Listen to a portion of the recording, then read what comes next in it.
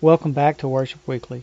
Be sure to like, comment, subscribe, and most importantly, share Worship Weekly with someone else this week. This week, Reverend Jackson walks us through every book of the Bible and shows us where Christ is noted in every book. Music is the Scotland Evangelical Presbyterian Church Choir singing Jesus is the Answer.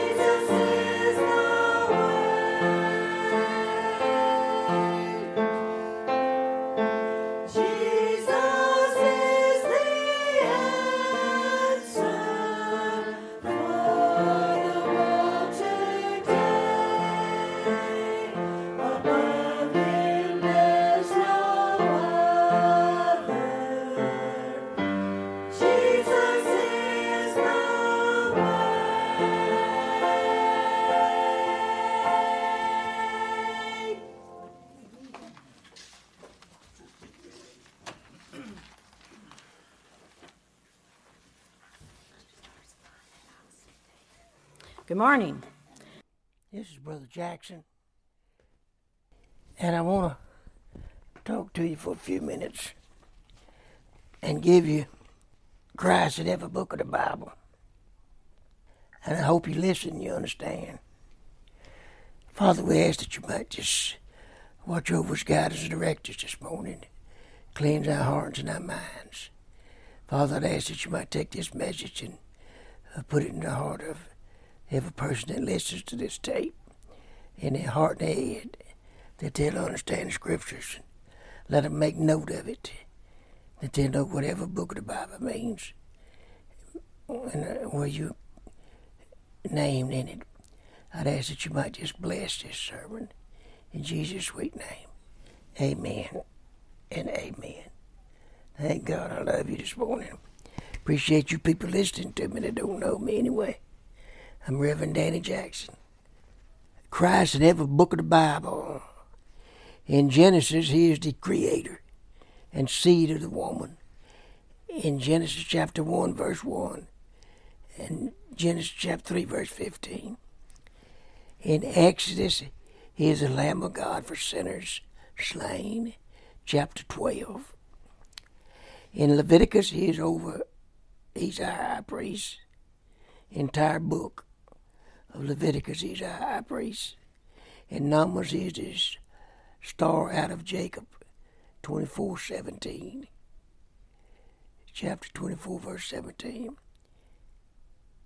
In Deuteronomy, he is the prophet likened to Moses, chapter 18, verse 15. In Joshua, he's the captain of the Lord's host, chapter 5, verse 13 through 15. In Judges, he is the messenger of Jehovah, chapter 3, verse 15 through 30. In Ruth, he is our kinsman, redeemer, in chapter 3. In 1 Samuel, he is the despised and rejected king, 1 Samuel chapter 16 to 19. In Kings and Chronicles, he's the Lord of heaven and earth. Entire books.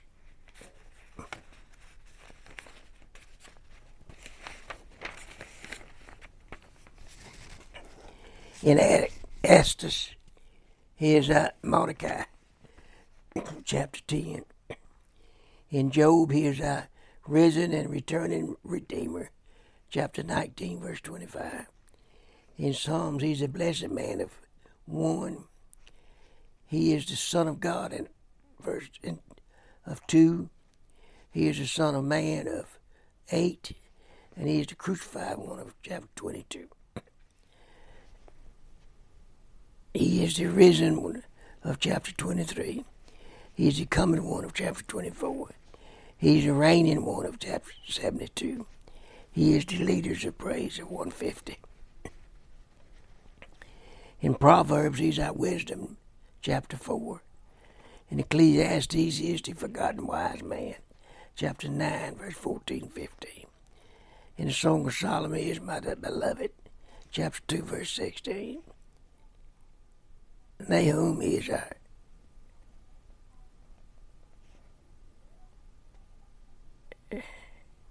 stronghold in the day of wrath, chapter 1, verse 7.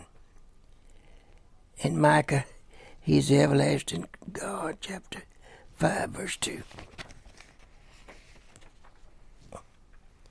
In Habakkuk, he is the anchor of our faith, chapter 2, verse 4.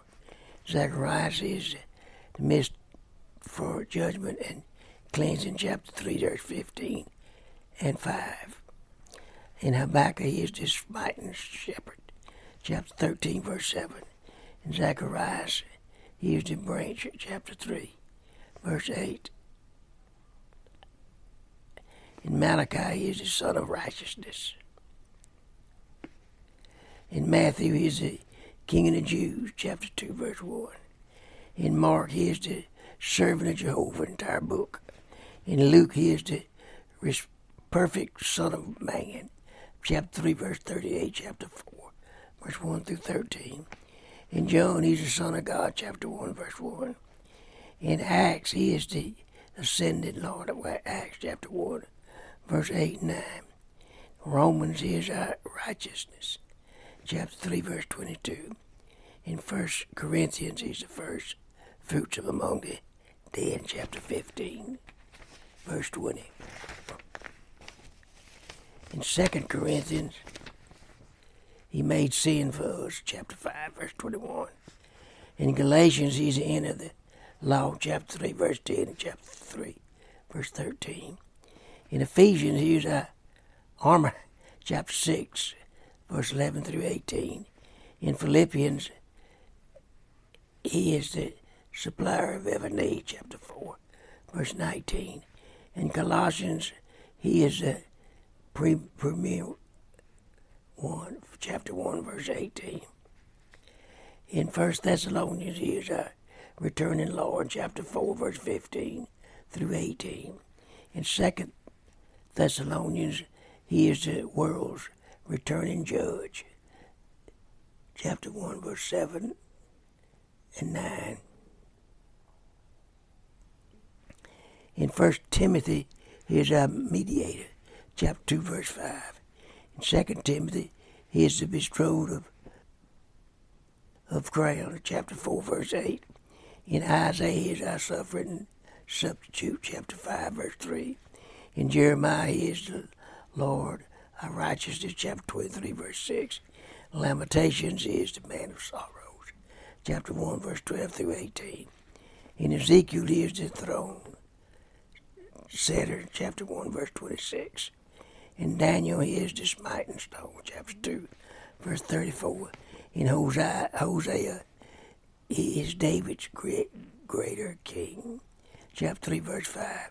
In Joel, he is the Lord of bounty, chapter 2, verse 18, 19. In Amos, he is the rescuer of Israel, chapter 3, verse 12. In Obadiah, he is deliverer of Mount Zion, chapter 14. In Jonah, he is the buried and risen Savior, entire book. In Titus, he is our great God and Savior, chapter 2, verse 13. In Philemon, he is the father partner, 17:19. In Hebrews, he is the rest of faith and fulfilled of types, chapter 9, verse 11, 12, 1 and 2. In James, he's the Lord of the Sabbath, chapter 5, verse 4. In 1 Peter, he is the theme of Old Testament prophecy, chapter 1, verse 10 and 11. In 2 Peter, he is the long-suffering Savior, chapter 3, verse 9. In 1 John, he is the word of life, verse 1 and chapter 1. In 2 John, he is the target of the Antichrist, verse 7. In 3 John, he is the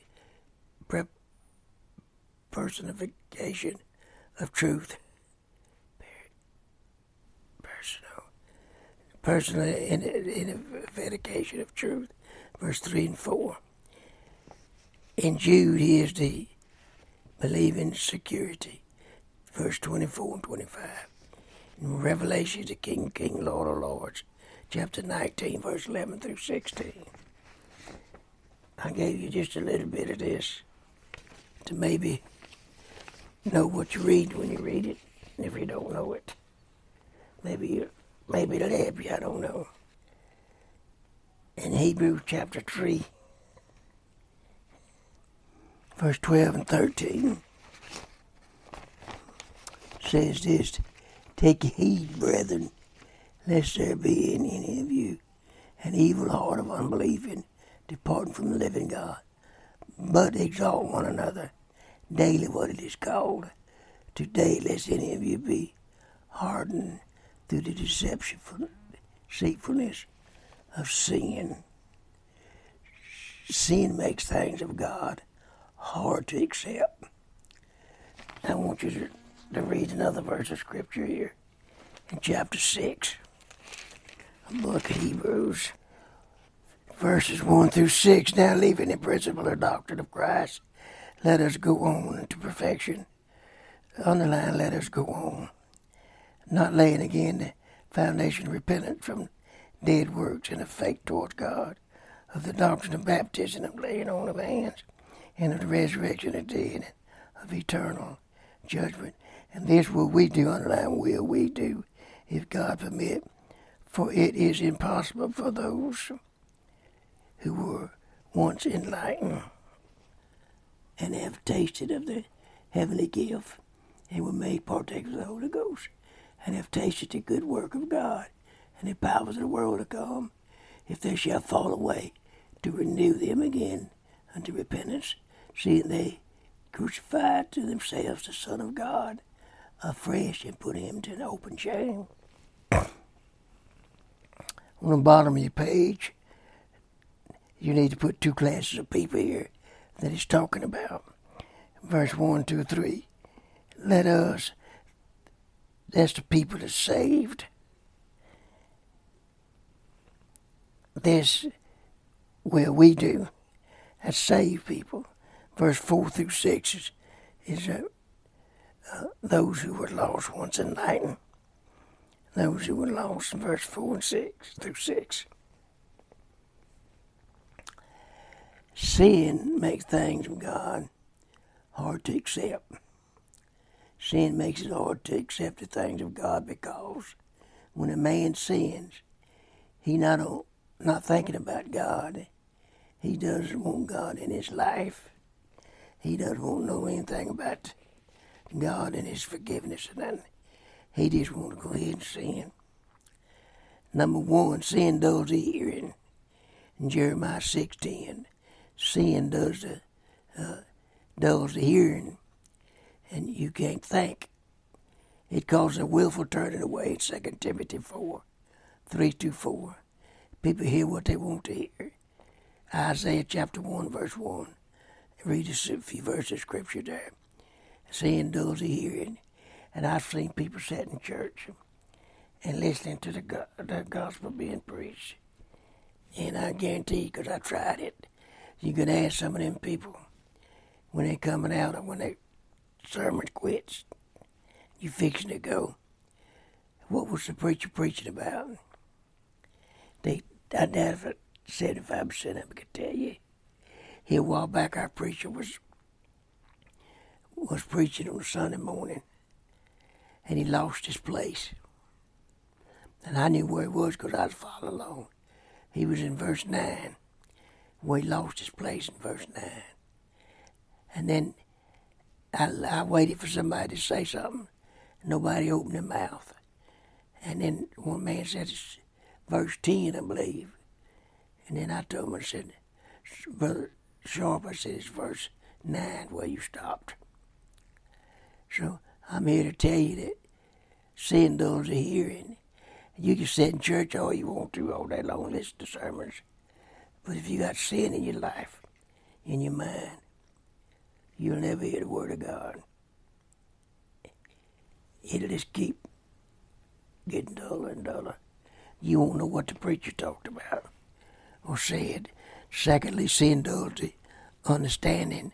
Ephesians 4:18 and Romans 3:11. Sin darkens your understanding. There's no real feeling for the gospel. It causes lasciviousness, outrageous living. You can see that today when you go around, how wicked the people are today. Even your neighbors, some of them are wicked. It causes uncleanness with greediness. The more they sin, the more sin they want to commit. And I've seen that happen before. I've seen people on dope, and they sin, and the more sin, they loved it. And the more they sin, the more sin they wanted to commit. I know a young man right now, about 40 years old, messed his mind up with dope. And you can talk to him, and he's smart as a whip, but he done messed his mind up. And you can't help him now. His mind's out. I've preached to him. His grandpa got me one day and brought me to the house to talk to him, try to win him to Christ.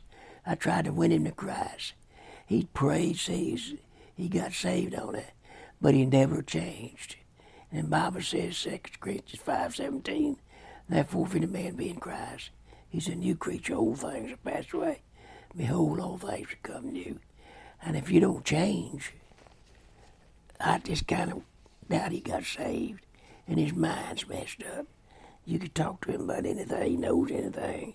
He knows a lot about a lot of things, but his just mind's gone. I told his daddy a while back, need to put him in a nut house. His daddy said, well, that's what I need to do, but he won't go. Sin decays the conscience. 1 Timothy 4:2. Sin decays the conscience. It causes disobedience. In Isaiah 42:18-25, it causes disobedience. It causes unconcern even for the judgment of God on their lives. Sin just messes that conscience up. You don't even think about what's going to happen to you if you die and go to hell. Listen, there's a lot of people don't believe in hell. There's a lot of people don't believe there's a loving God. It's not going to send anybody to hell to burn through eternity. I've talked to some of these church members before. They tried to give me some literature, and I want you to know that Jehovah's Witnesses that's a cult, one of the biggest cults there is. And I want you to know, brothers, they don't believe in hell. They don't believe in eternal fire. They don't believe in a God that'll just cast people out. They'll try to give you literature, but I try to give them literature. They won't take my literature. That man told me a while back, he said, I'm not here to swap literature. I'm here to give you some literature. I said, I'm here to swap literature. If I'm going to take yours, you take mine. But he wouldn't take it because it's the gospel. They don't want to hear about the gospel. They don't hear that God has got a place for the lost. It's a place that they'll burn throughout eternity, forever and ever and ever. Never get out of it. It's a place called hell. And I want you to know they don't believe in hell. And that's what it is, to see the gaze of conscience. The conscience don't want to think about hell. They want to think about every good thing, no? And they going around spreading a perverted gospel. And they're going to have to answer for it one day. The fourth thing, in closing, sin destroys the soul.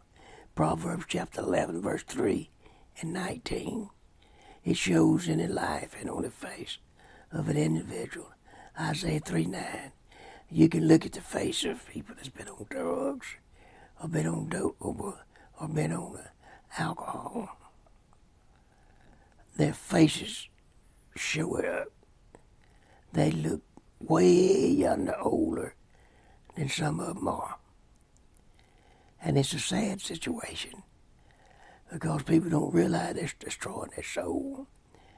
They're going to burn in hell, a place they don't even believe in, for eternity. But the help of the Lord is near. Hosea 13:9. O Israel, thou hast destroyed thyself, but in me is thy help. The only way that you can get any help from destroying your soul is the Lord Jesus Christ. And what a person needs to do if you're lost, you need to bow your head and ask Jesus to forgive you your sins, and ask Jesus to come in your heart and save you. Open the door of your heart. That's what you need. If you don't do that, you can forget about it. You're going to bust hell wide open. And in conclusion, Romans chapter 10, verse 21. But to Israel he said, all day long I have stretched out forth my hands unto a disobedient, gainsaying people. God in Christ is standing with an outstretched hand, outstretched arm, waiting to receive you, the sinner from sin to salvation, the saint from separation to restoration. And that's what you need to do. You need to ask Jesus to come in your heart and save you. I wish I could do it for you, but I can't. I can pray all day long and ask God to forgive you your sins, but if you don't ask Him, you're not going to get it done. You need to ask Him that. This is Reverend Danny Jackson from the First Faith Baptist Church in Rogue Gully, Louisiana, talking to travelers on the radio. I want to let y'all know that you need to get saved if you're not saved. And if you are saved, you need to go to church. And if you don't go to church, you ought to be ashamed of yourself.